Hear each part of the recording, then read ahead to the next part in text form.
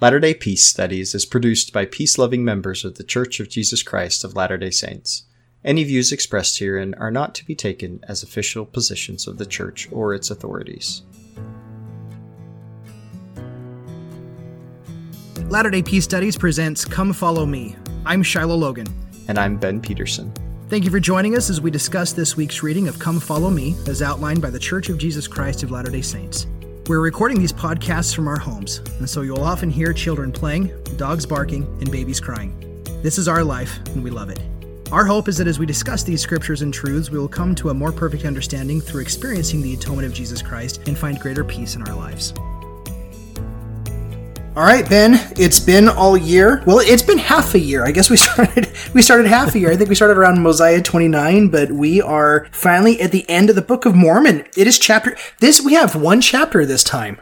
Yeah, I don't think we've ever had one chapter before, even some of the longer ones. I think I'd have to go back and look at what Come Follow Me says, but if we had done Jacob chapter 5, I think maybe that would have been a single chapter. But yeah, chapter 10, very iconic, very quoted chapter, probably the most quoted verses here at the beginning of any verses in the Book of Mormon, would you say?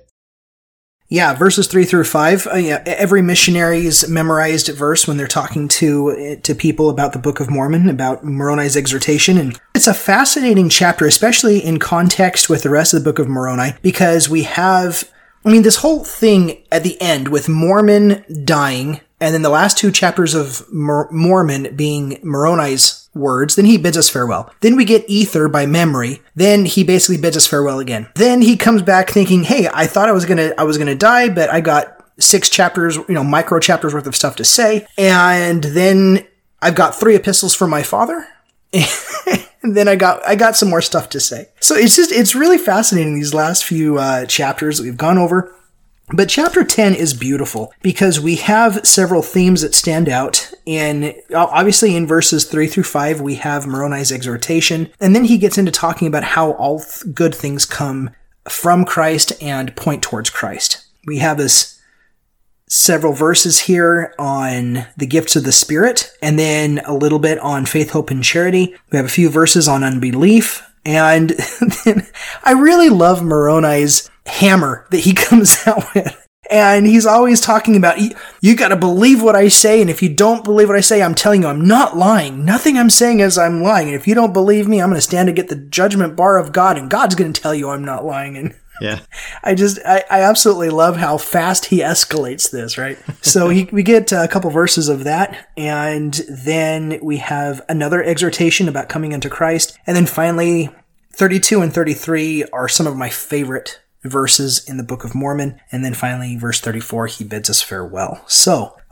here we go. I was also kind of laughing because I'm like, we got one chapter. I'm like, how long is this going to take us to get through this? I'm like, is this going to be like a 2-hour thing? Yeah, 2-hour episode. 2-hour episode. Because, when we've gone over long chapters before and we're like, this is going to take so long. And it may take like a little bit over an hour, but then we'll have something short and it'll take almost 2 hours. I'm like, wow, we're not expecting that. So anyway, we'll see how this goes. But one of my favorite things about Moroni, and this also appears in Moroni chapter 1. But here in verse 1 of chapter 10, now I, Moroni, write something as seemeth me good, and I write unto my brethren the Lamanites. And I absolutely love that. Seemeth me good. This is a very personal writing that Moroni is now going to open up about what he values, about what he sees are some of the most important things that you can have. This is a very interesting window into the mind and heart and soul of Moroni. And the first thing he says after that is, and I write unto my brethren the Lamanites. Well, in chapter 1, we know that the Lamanites are out hunting down to kill anyone who won't deny the Christ, and Moroni says, I won't deny the Christ. So at this point, we have Moroni basically saying that he's doing this for his brethren. And he doesn't label the Lamanites as enemies. He doesn't otherize them. But he's right there calling them his brethren. And this is some other level beatitude kind of stuff for me. But when he is writing this, and I would that they should know that more than 420 years have passed away since the sign was given at the coming of Christ. So not only that, but he's going to his brethren for the specific purpose of reclaiming them. He wants to reclaim that everything he's doing is pointing towards Christ. And we're going to see that Christ is the central figure here in pretty much everything that Moroni wants to summarize and sum up with here in this last chapter. Yeah, I do like that, how you brought up that he doesn't label the Lamanites as his enemies. Here in this chapter, he is specifically talking to the Lamanites. It's odd, it seems to me, that Moroni believes that this whole book that his father and him have put together is intended for the Lamanites, and they're the ones that are going to recover and benefit from it, if anybody. Because he starts in verse 3, he says, I would exhort you that when you shall read these things, if it be wisdom in God, that you should read them. And when I read that this last time, I kind of chuckled a little bit. I'm like, you mean you and your father went through all of this, and maybe people will read it and maybe they won't. I'm going to bury this in the ground and maybe it'll be found and maybe it won't. It'll just sit here forever. That is a really interesting concept to me, that he would just basically be saying, I'm doing and I'm bearing testimony that I feel God wants me to do. And I don't know who's going to read it, but if someone does, this is what I want you to know. It's a little Abinadi-ish, right? The Lord commanded me to do this. If you're going to kill me and nobody's going to listen to me, that's not my concern. I'm doing what the Lord commanded me to do. So it's just interesting there that he would kind of assume that the Lamanites, if anybody, would be the ones that would immediately receive this. While, we have these cultural things surrounding who the Lamanites are or are not, the point being that it was somebody who I'm fairly certain Moroni would not consider Lamanites that recovered the record and were the first to receive it, right? Joseph Smith and the American colonists, so to speak. So I just think it's interesting that this is what Moroni's thought and intention for this record was. And the Lord's sitting there saying, yeah, Moroni, that's great. That's not exactly how it's going to work out, but you'll see in the end that it's for the best. So I think that's interesting. This phrase in here with verse 3, that ye would remember how merciful the Lord hath been unto the children of men, from the creation of Adam even down until the time that ye shall receive these things and ponder it in your hearts. So this is quite a statement. This is a very profound way of putting something. It's basically a contemplation method. Right? I mean, I don't know if you and Riley would talk about, but you could talk about this verse here, that you basically think over all the Lord has done. And this puts you in a mood and in a place mentally and spiritually in order to receive revelation. And in that, you ponder it in your hearts, it says, which I love that phrase. You could just sit with that for a while. I mean, these whole, especially verse 3 is all about contemplation, right? It's interesting here that he says that you go through this process and that's what prepares you then and puts you in the state that you need in order to receive the truth of the Spirit. That is really profound. If somebody's looking for a revelatory experience, they could do this, and I think that it would help prepare them for that. Yeah, I love how you brought that out, because in verse 3, he's not pointing us and saying, hey, listen, this book gives you every true point of doctrine. And if you listen to every point of doctrine, we've covered everything. We've included everything, and you got to believe everything that we've talked about. This exhortation, in order to come into a moment of truth, is about an experience. And what an interesting way to be able to exhort people, to be able to say, listen, all this hard work we've done, everything that we've put into this, not just that they've labored to make the plates, to make the ore, to etch it in there, to preserve it, guard it with their own lives kind of a thing, and then bury it with faith that someone's going to come out and it's actually going to be used, and it's not just going to pass away in the earth, but that you recognize, if there's wisdom in God, that they're going to read it, that your actual call is that you're calling on them to remember how merciful God is. And why? Why is that? Of all things that you could possibly invoke, why mercy? And then, I think you covered it well there in pondering it in your hearts, because when we just sit there with God in his mercy, again, very beatitude, God, Christ sits, he turns around, he sits, and mercy, there is the sixth beatitude. It's to simply sit there and to recognize and to be in that moment of mercy. And while you were there in that experience of mercy, of recognizing that you didn't do anything to bring this about, you didn't participate in this. Other sacrifices brought this about, but you've been given this in mercy. To sit in that mercy and let that become the spirit and the causing agent, by which then we go into verse 4. And when you shall receive these things, I would exhort you then in that state of mercy that you would ask God, the eternal Father, in the name of Christ, if these things are not true. Now, what I love about this is one of the things I've been focusing on for the last few years is that truth is a very it's a very controversial word. What? What is truth?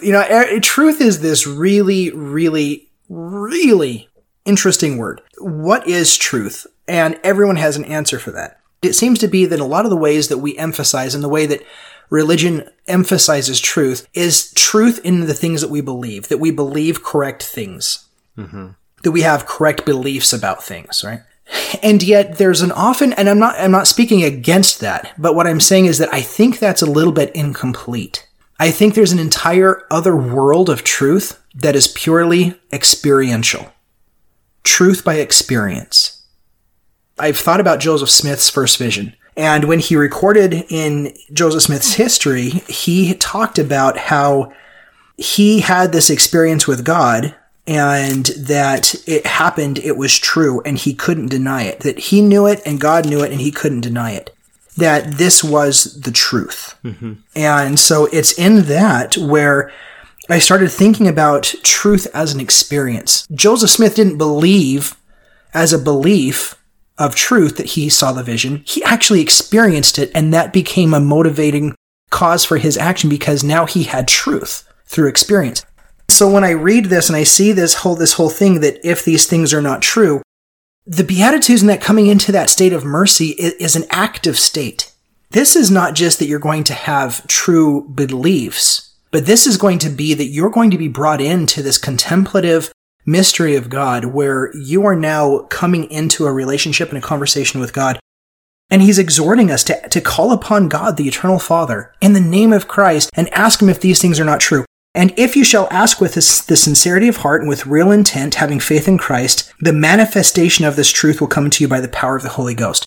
Not as a dictum of true points of analytical axioms, right? Yeah. But you're going to be brought into an experience with the Holy Ghost, where the Holy Ghost will give you the experience of truth.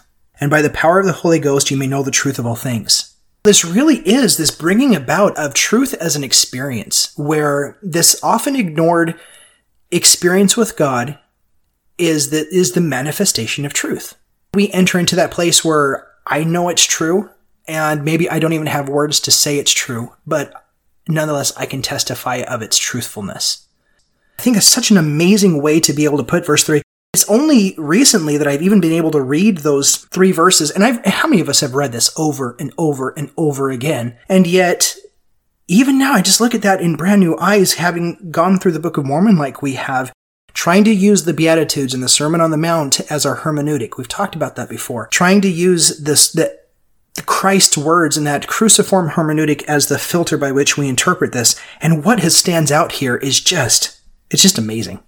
It is. I was thinking about how, the transition from 3 to 4 really makes me think of when we discussed prayer and asking and questions. And I don't remember what podcast it was, but one of the things that I've realized is that so often when we're praying, at least when I'm praying, and I may be asking a question, the process of prayer is actually the process by which I arrive at the right question. And it's that struggling in the spirit to really ask the right thing. So that the question isn't tied up with all of my prejudices and pride and ego and and assumptions, but rather it's just a question that opens me up to the answer immediately. And I've found that in those moments where I've really sought that it's basically what happens is as soon as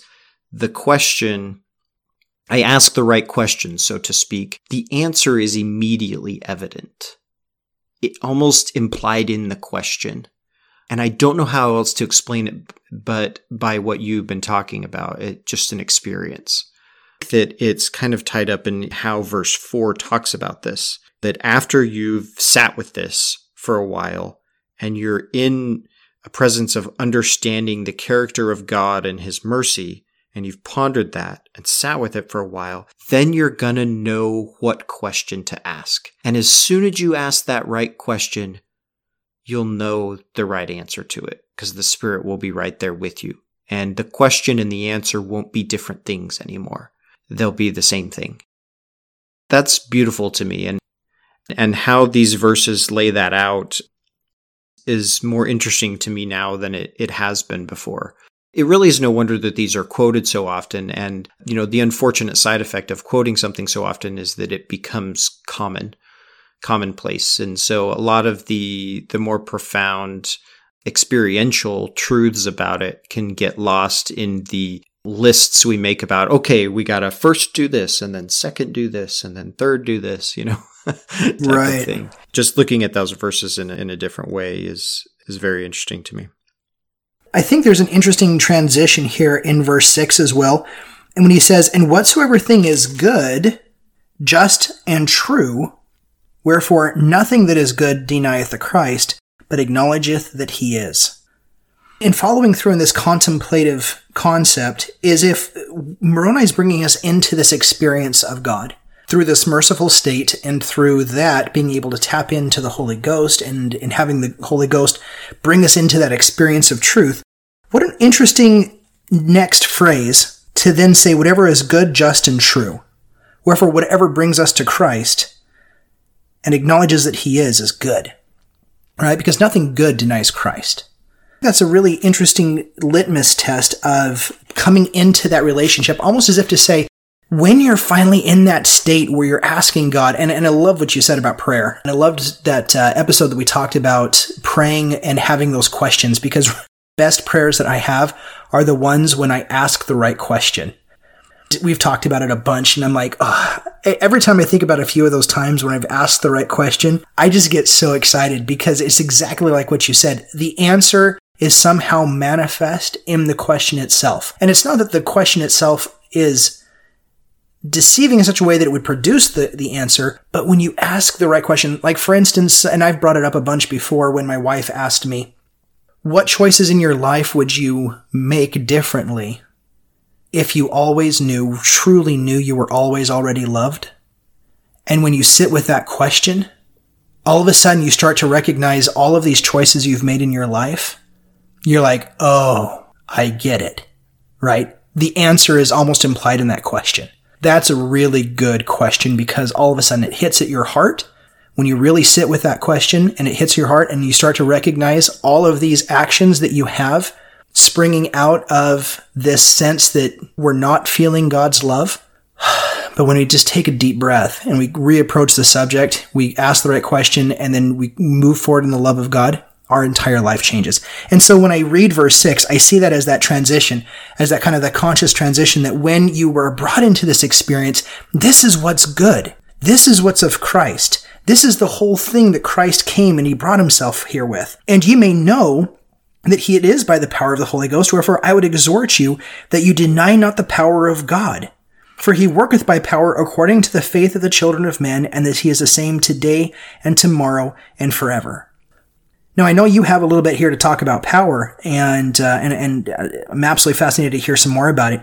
And when we talk here with the Holy Ghost, that this is coming into this moment where now we're experiencing this relationship with the Holy Ghost, where we are experiencing something we don't even have context to. And when I've experienced it, it's always something I don't have context to, and I don't even know how to put words to it. when I've had these glimpses and these small things throughout my life. And so these are the moments that are the most sacred to me, because they're the ones I don't know how to explain. As I've tried to explain it, it's not it. Like, I will never be able to explain these moments that I've had with God. I've tried on a few occasions, and a few of them are just abysmal failures. And the last few that I've tried, I'm like, no, I'm just never going to be able to do it. I can't. So you keep those things. And I've come to understand a little bit when said that, and Mary took these things and pondered them in her heart. Yeah. In Luke 2 and the Nativity, I'm beginning to understand a little bit about what that means, where she takes these things and she ponders them in her heart. She has no context or words to be able to express these things that happened at the Nativity. It's just, this was so beyond human context.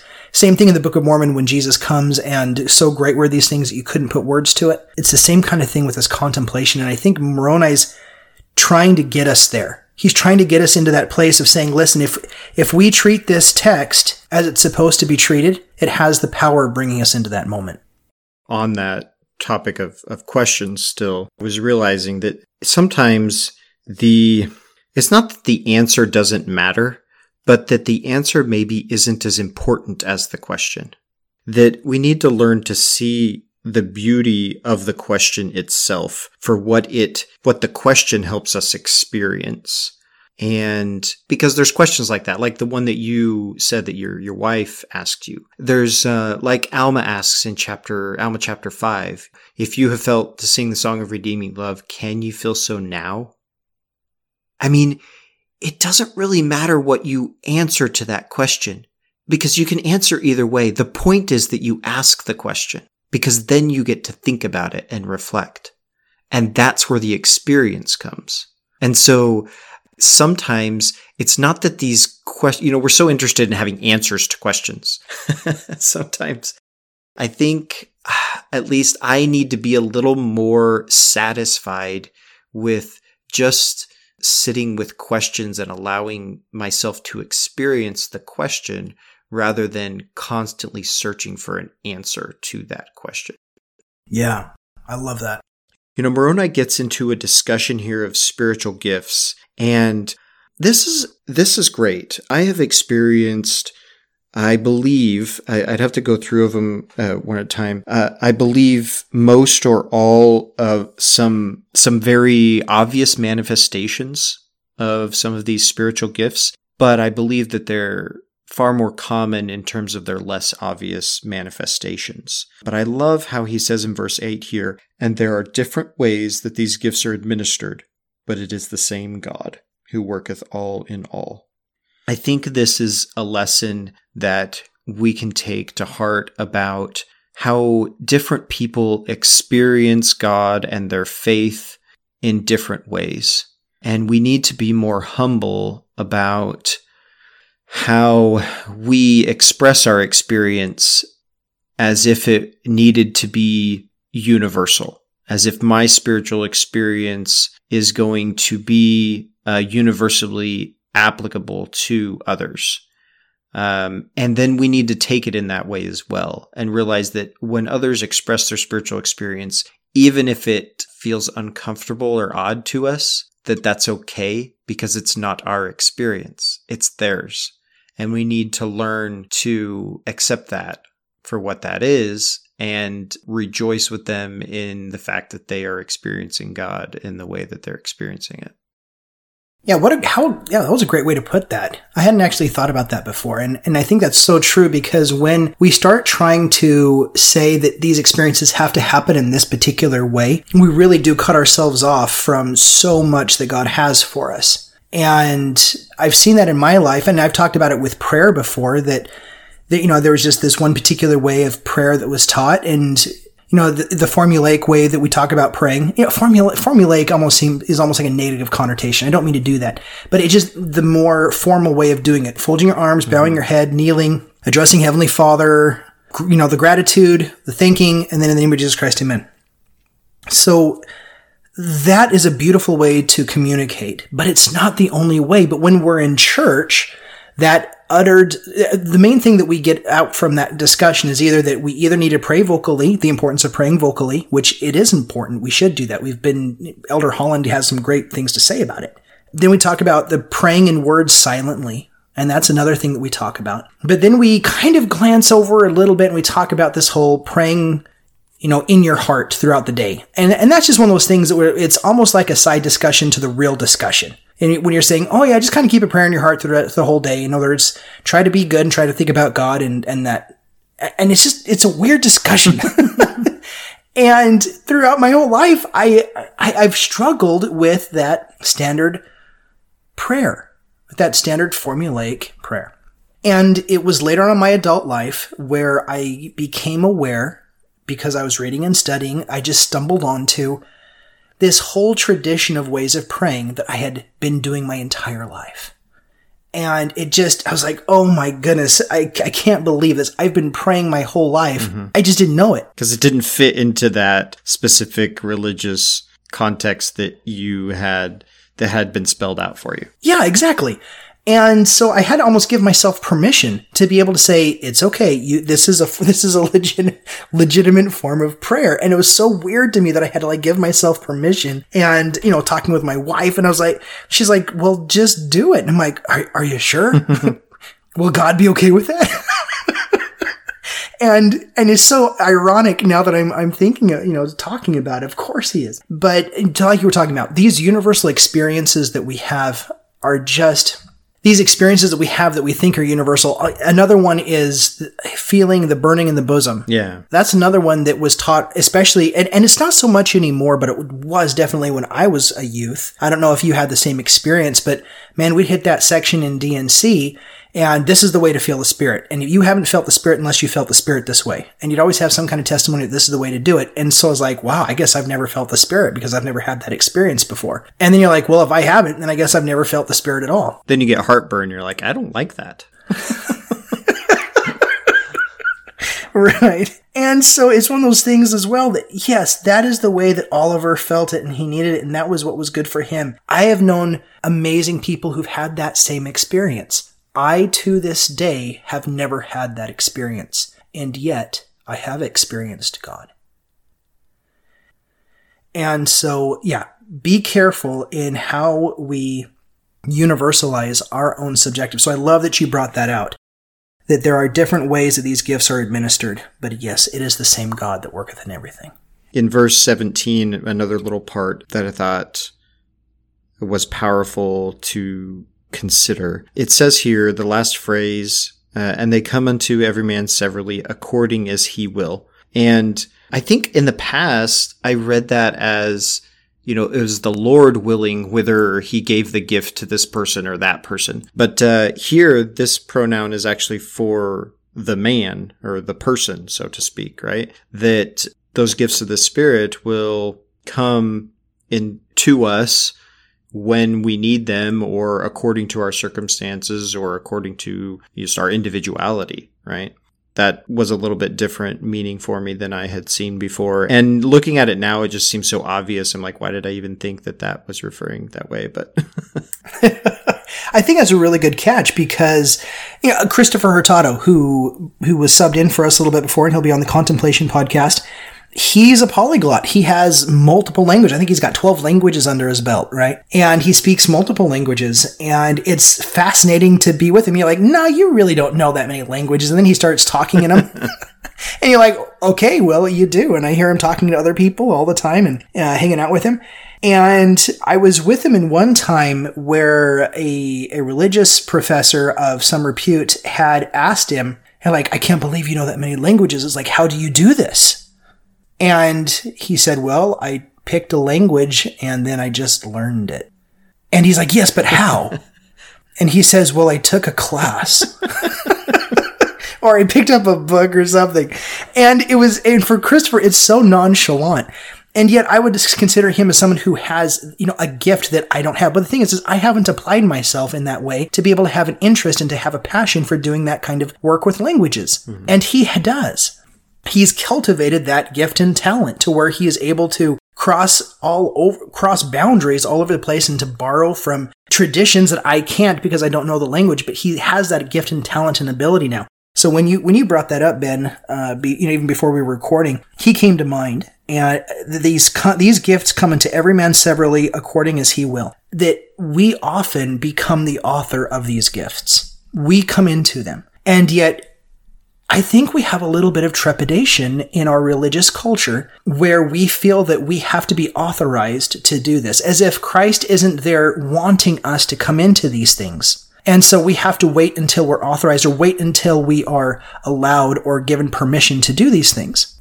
I'm not going out of bounds for us to be able to assume priesthood authority outside of our context, but within our own sphere of living, find what is there for you with God and go for it. Cultivate these things in your life and bring God into that relationship, because it's one of those things that I've had to really transition in seeing God recently as kind of an aloof person who I might have to make deals with, or I have to kind of put in my effort, and then God will be like, okay, well, I've seen you put in sufficient effort. Now I'll give you a few blessings. Whereas now I see God as this hyperactive, vigilant, loving, compassionate, the father running after the prodigal son, willing to give everything and to bring all things into the awe and the conversation with him, and to fall upon the prodigal son and to put rings on his fingers and the best robe and to give him the best feast.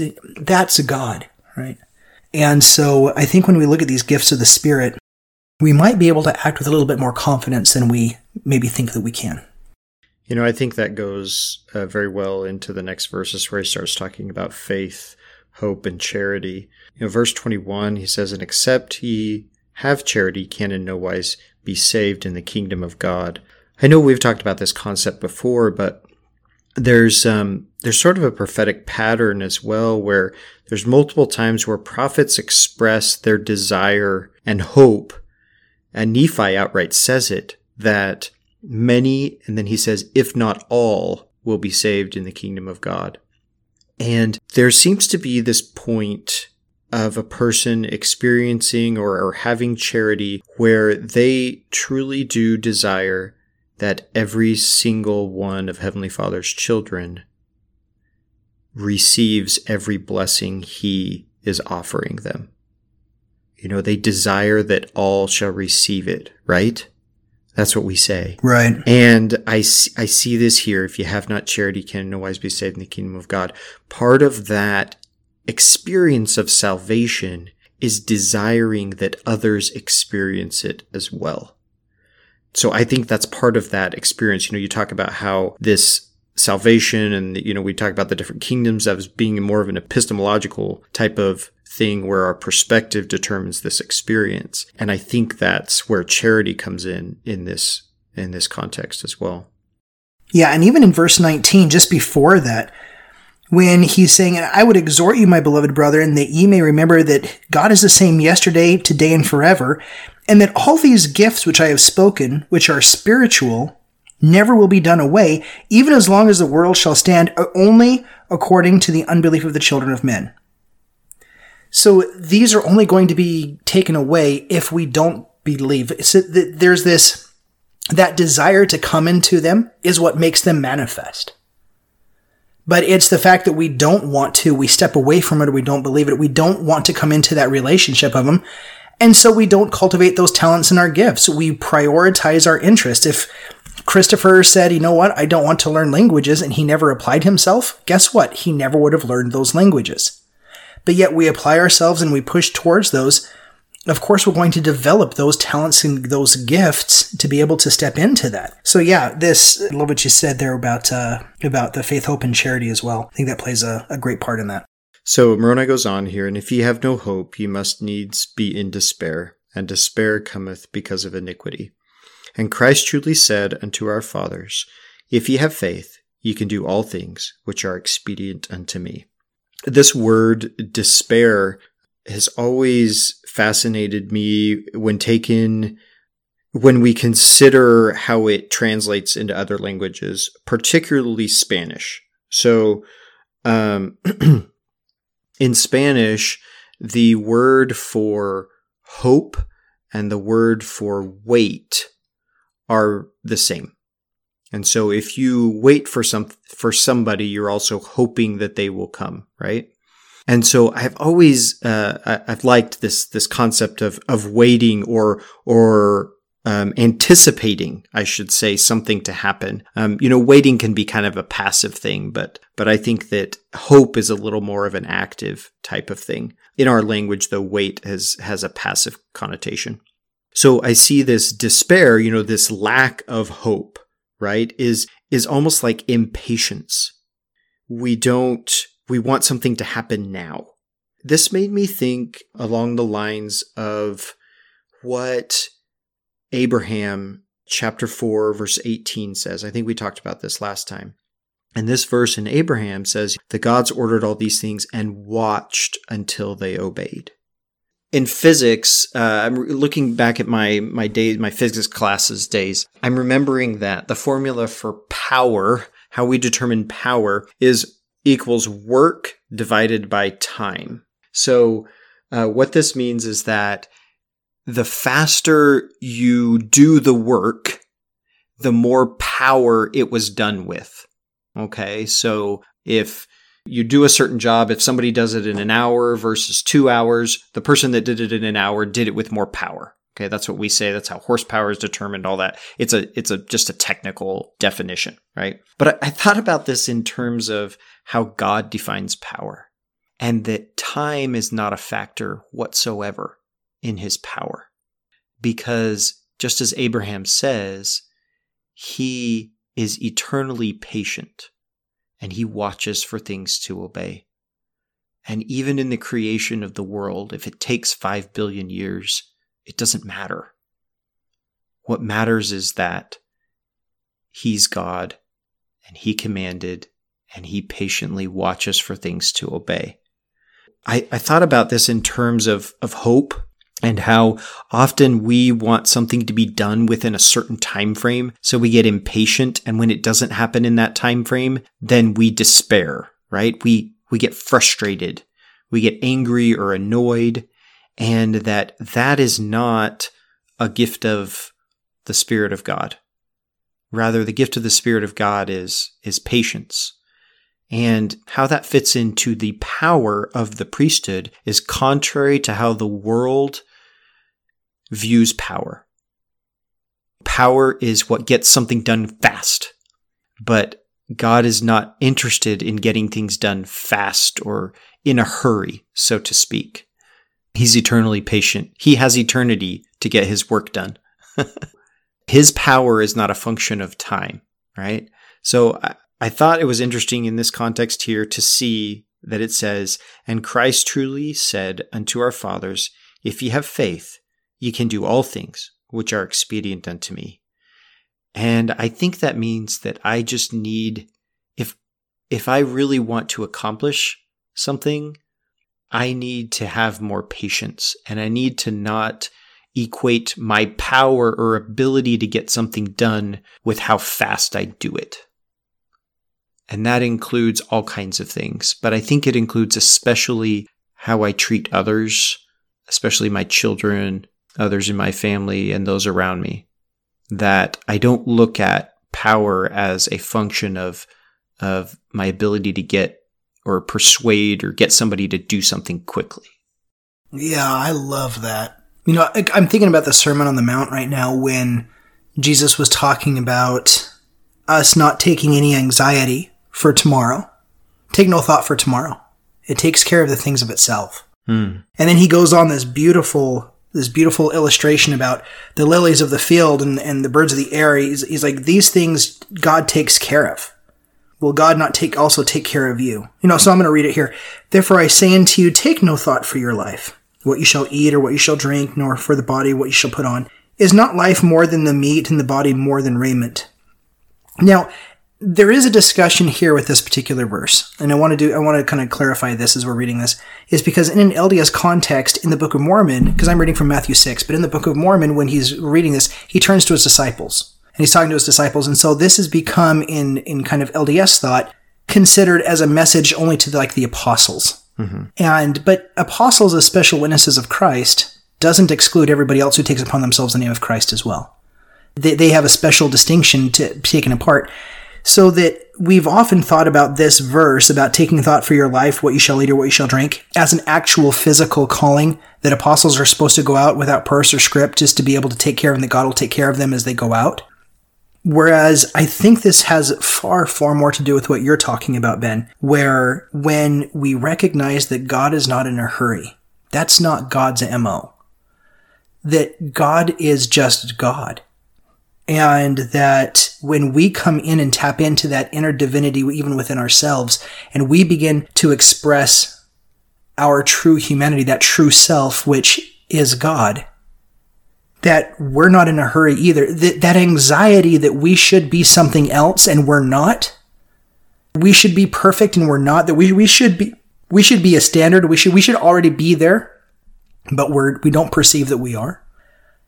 I find that right there, I think, is Satan. That voice is the accuser. That's where Satan gets us. Because that accusing voice tells us you're not good enough. You're not powerful enough. You haven't reached where you need to already. And anything that brings us down into despair because we're not good enough. And isn't that beautiful? Exactly what Moroni already told us. Whatever is good and tells us that we're good and that these things are good is of Christ. And those things that tell us that we're not good enough is Satan. And I think of Jesus now with the woman taken in adultery. Where are your accusers? Neither do I condemn you. Now, his injunction was go thy way and sin no more. In other words, stop living in your false self and go out there and sin no more. Start living in your true self. But I'm not here to condemn you because you were here in despair. And so this whole take no thought for your life, what you shall eat or what you shall drink, nor for your body, this is a call for us to be able to take away the anxiety of the unknown.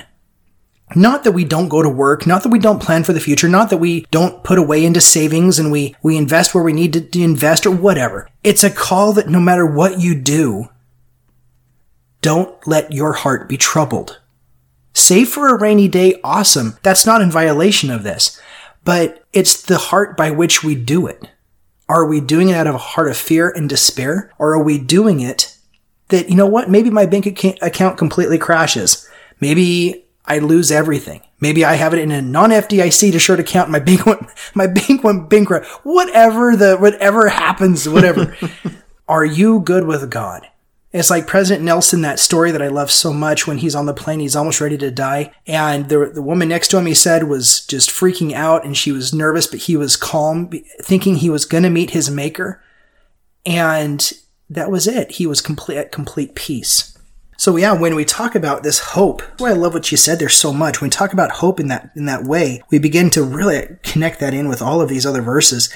I like 23, the next verse. It says, "And Christ truly said unto our fathers, if you have faith, ye can do all things which are expedient unto me."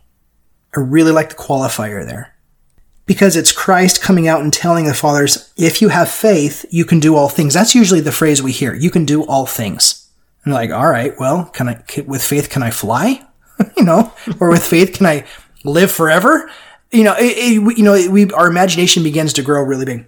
But this, which are expedient unto me. And that's right when I think about Moroni. And going back into where Moroni was chastised in Ether 12. When he was trying to ask the Lord, he's like, but you haven't made me powerful in writing. And the Lord's like, yeah, it's not expedient in me. Because was Moroni lacking in faith? That he didn't overcome his weakness? He's like, no. His faith was to be able to make whatever the Lord saw was expedient to bring out the expediency. And this is where I love the word perfection in Matthew 5:48, that whole be ye therefore perfect, even as our Father which is in heaven is perfect. That perfect there, the Greek word in the New Testament is telos, which basically means the measure of your creation.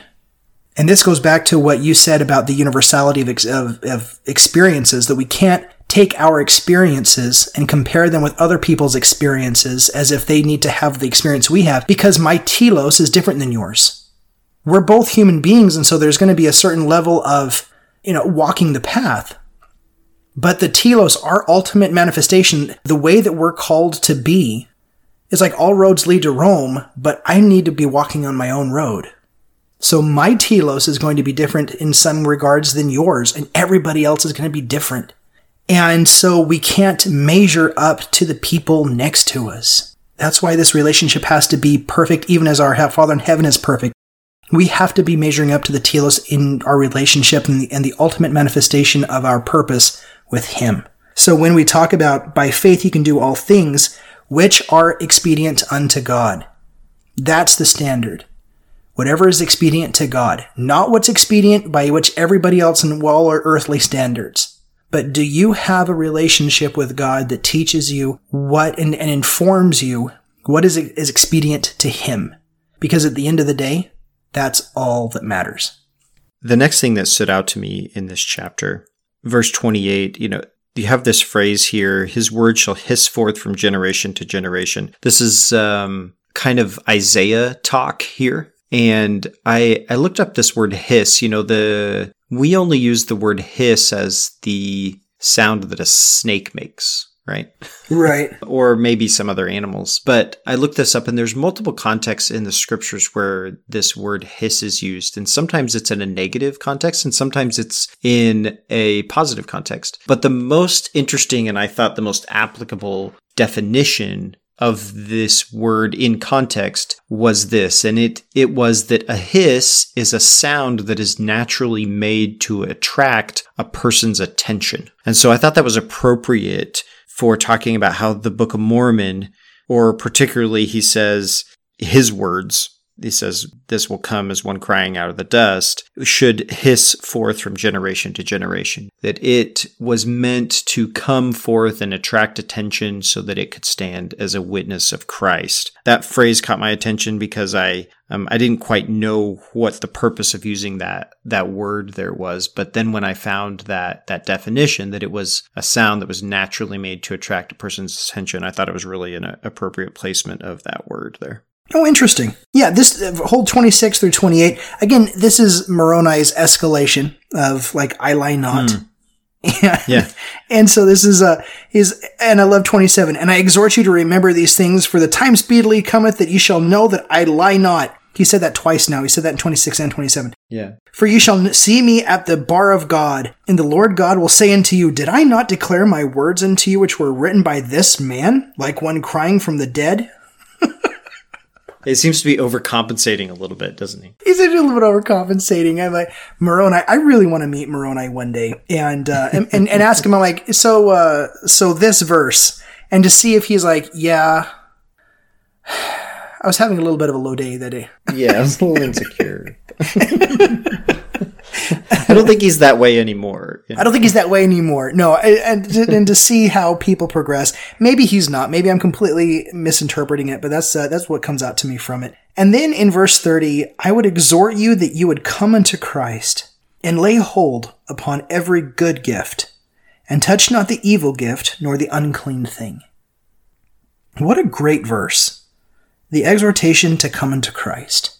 To come into this experience. I've often wondered, what does that even mean to come unto Christ? Is this an absolute word? Is it an absolute phrase? Are we supposed to literally walk towards Christ? I mean, what does this even mean? But it's really in contemplation where I've found, at least in part, what this means for me. And that is not just trying to do the checklists every single day. And I think most of my life, that's really kind of where I kind of shelved that idea about what it means to come to Christ. Well, it just means you keep the commandments. Well, what does that mean? Well, it means that you follow all the rules. I'm like, is that life? Is that what my life is supposed to be like? That I lived all the rules and then those rules were supposed to make me happy? It's like, well, the rules keep you safe. Well, in a lot of ways, the rules do keep you safe. Keeping the word of wisdom, I never have to worry about drunk driving. Right? It's just, well, at least my drunk driving anyway. So there's a certain amount of protection that keeping the rules affords you. But in that particular way, okay, so certain bad things won't happen, but how do I make sure that good things do? And how do I come into the experience of God just by keeping the rules? Until finally I had to sit down at one point and just realize, man, I don't have a relationship with God that I think I do. And that was a really bitter pill for me to swallow. The day that I recognized that my relationship with God sucked. That I talked a good game. I could talk circles about God. and, this about God and that about God and this about the scriptures and that about the scriptures. But if I had never been in that ecstatic moment of being brought into the awe of God, and I denied, when I first had that thought, I was like, no, that can't be. I've had that experience before. And then I try to think about all the moments and the experiences that I've had and true spiritual experiences that I've had. And I was like, yeah, none of that is that. What is this thing?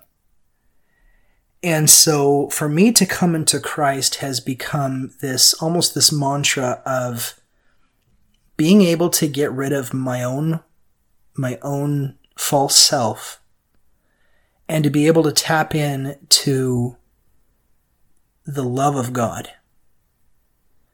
And by doing that, letting that light of Christ present itself, and recognizing that we live in a Christ-soaked world. This is a very Richard Rohr thing to say. Living in a Christ-soaked world, at least in the LDS context, we can talk about this as the light of Christ. That everything manifests. Alma, all things testify that there is a God. And so when we live in this world where we truly live in that experience, that for me is what it means to come into Christ, is by living in the experience of God, where I'm looking for those moments of either contemplation or of silent prayer, or of ways that I can take my own ego out of this formula and being able to let God be God, and then to allow whatever is present to come forward and just to trust it and to live into it and to let that be what I become.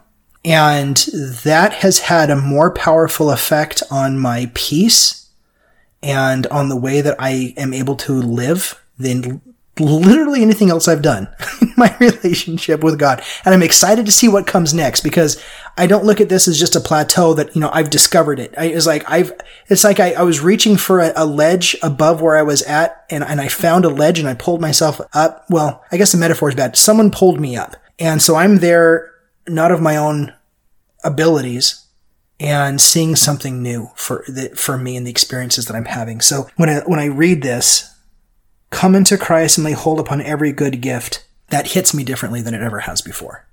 This is reminiscent. It basically alludes to the scripture where Christ says, come unto me, all ye that are labor and are heavy laden, and I will give you rest. And he says, take my yoke upon you, for my yoke is easy and my burden is light. And that is quite a thing to say when you're Christ, right? My burden is light. What are you talking about, right? Initially, it's like, what are you talking about? Yours is by definition, the heaviest burden there could ever be. That's what it means, right? Isn't that what it means to be Christ? To be the one who bears all burdens? And it's something paradoxical happening here, or at least out of our ability to really express, but maybe just to experience, like we've been talking about. That when we come unto this way that Christ is teaching us, and we emulate him, that these burdens of the world, they go away.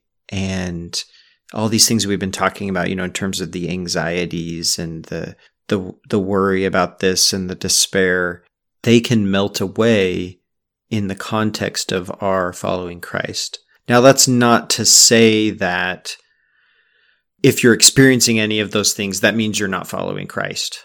I don't mean to say that. I mean simply to say that Christ is the way by which we can take those experiences and add them to ourselves and have them mean something for who we're becoming and our relationship with him and our understanding of an experience with God, so that those things aren't just mere suffering of our existence, but that they actually add to our experience of what it means to be a child of God, as opposed to just a piece of a carbon-based life that's experiencing pain, right? Right. There's difference there. There's something different there, and it's the way of Christ that brings that out. I think that really comes to fruition in verses 32 and 33. Yea, come unto Christ and be perfected in him, and deny yourselves of all ungodliness. Well, there's that perfected word again. And we obviously don't have the original source document for the Book of Mormon to be able to cross-reference what that perfected is. But if we're going to try to use that with the Matthew 5:48 perfection of the telos, in other words, come unto Christ and fulfill the measure of your creation. Deny yourselves of all ungodliness. In other words, that false self that you have, that you live in, that ego-based false self that you think is really you, but it's really not, let go of that. This for me is the poor in spirit thing. Deny yourselves of all ungodliness. And if you shall deny yourselves of all ungodliness and love God with all of your heart, might, mind, and strength, well, that right there is repentance.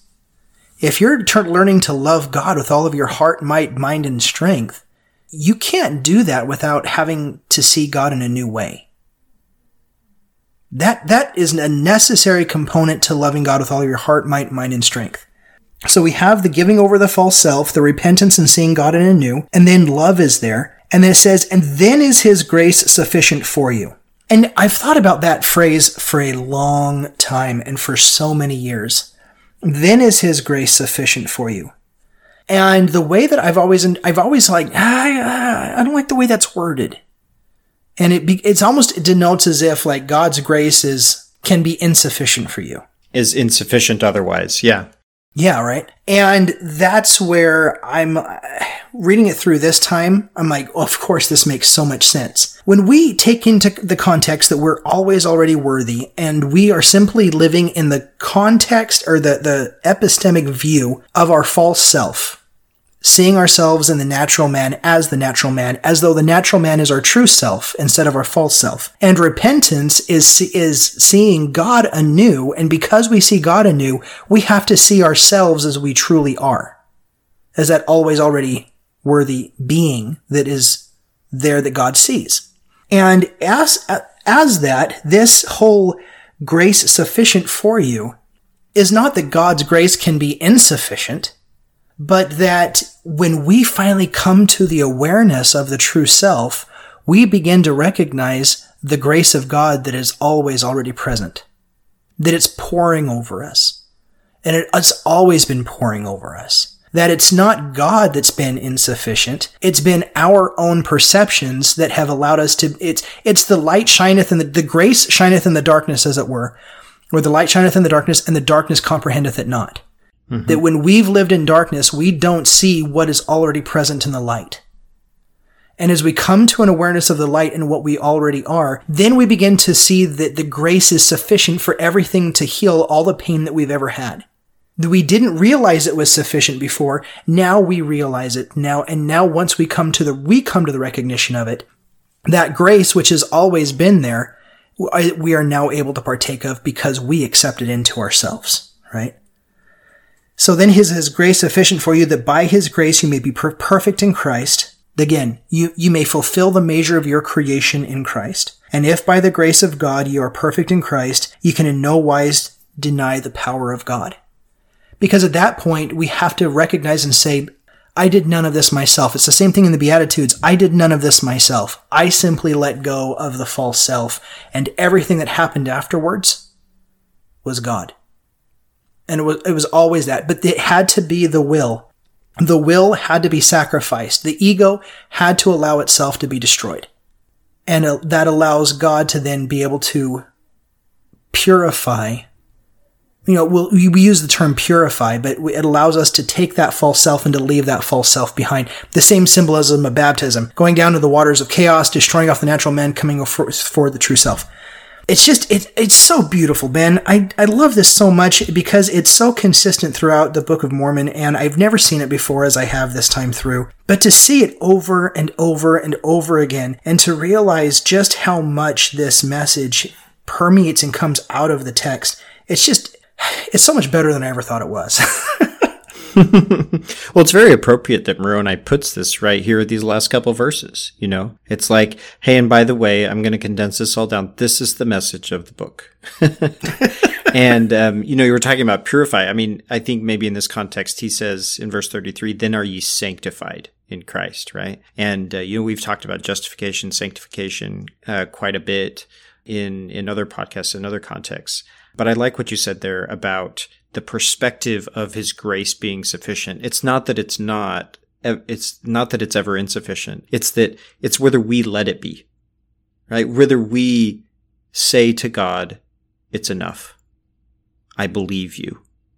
I believe Christ.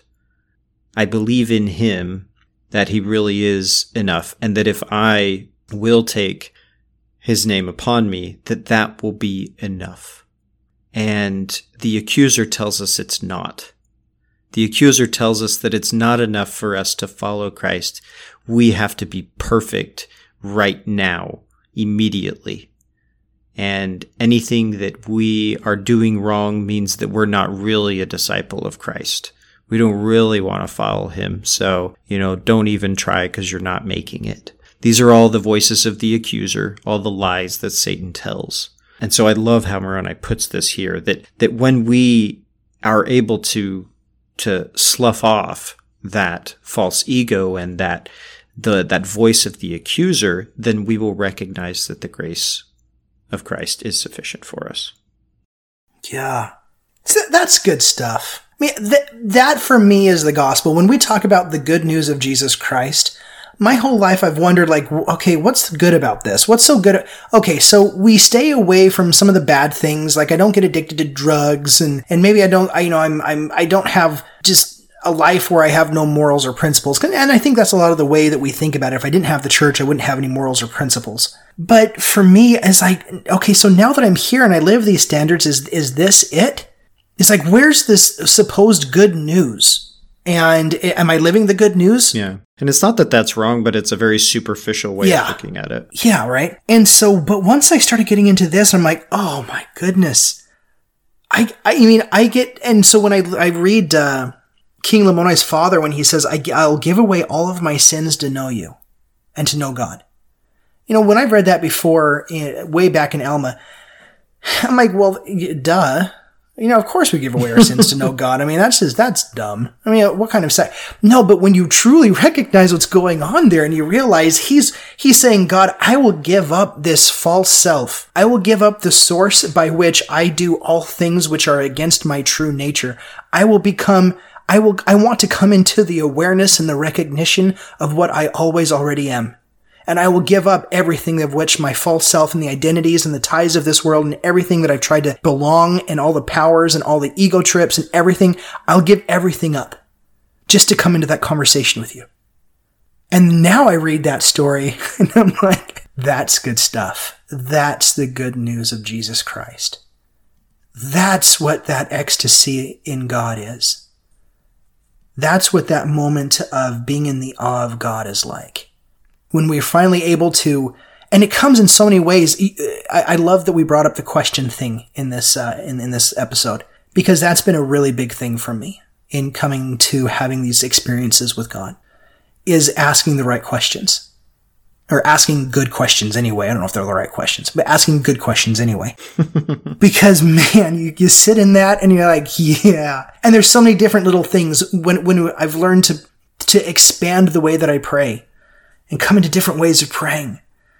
And I'm such a novice. I'm such a noob. I'm like, I feel like I'm starting over in so many ways. And the more I feel like I'm starting over, the more excited I get. Because at this point, I'm like, it's like, I'm not an expert on anything. In fact, I'm like the opposite of an expert. I'm like way over here in like the absolute beginning stages of everything. And I couldn't be happier in this moment with that.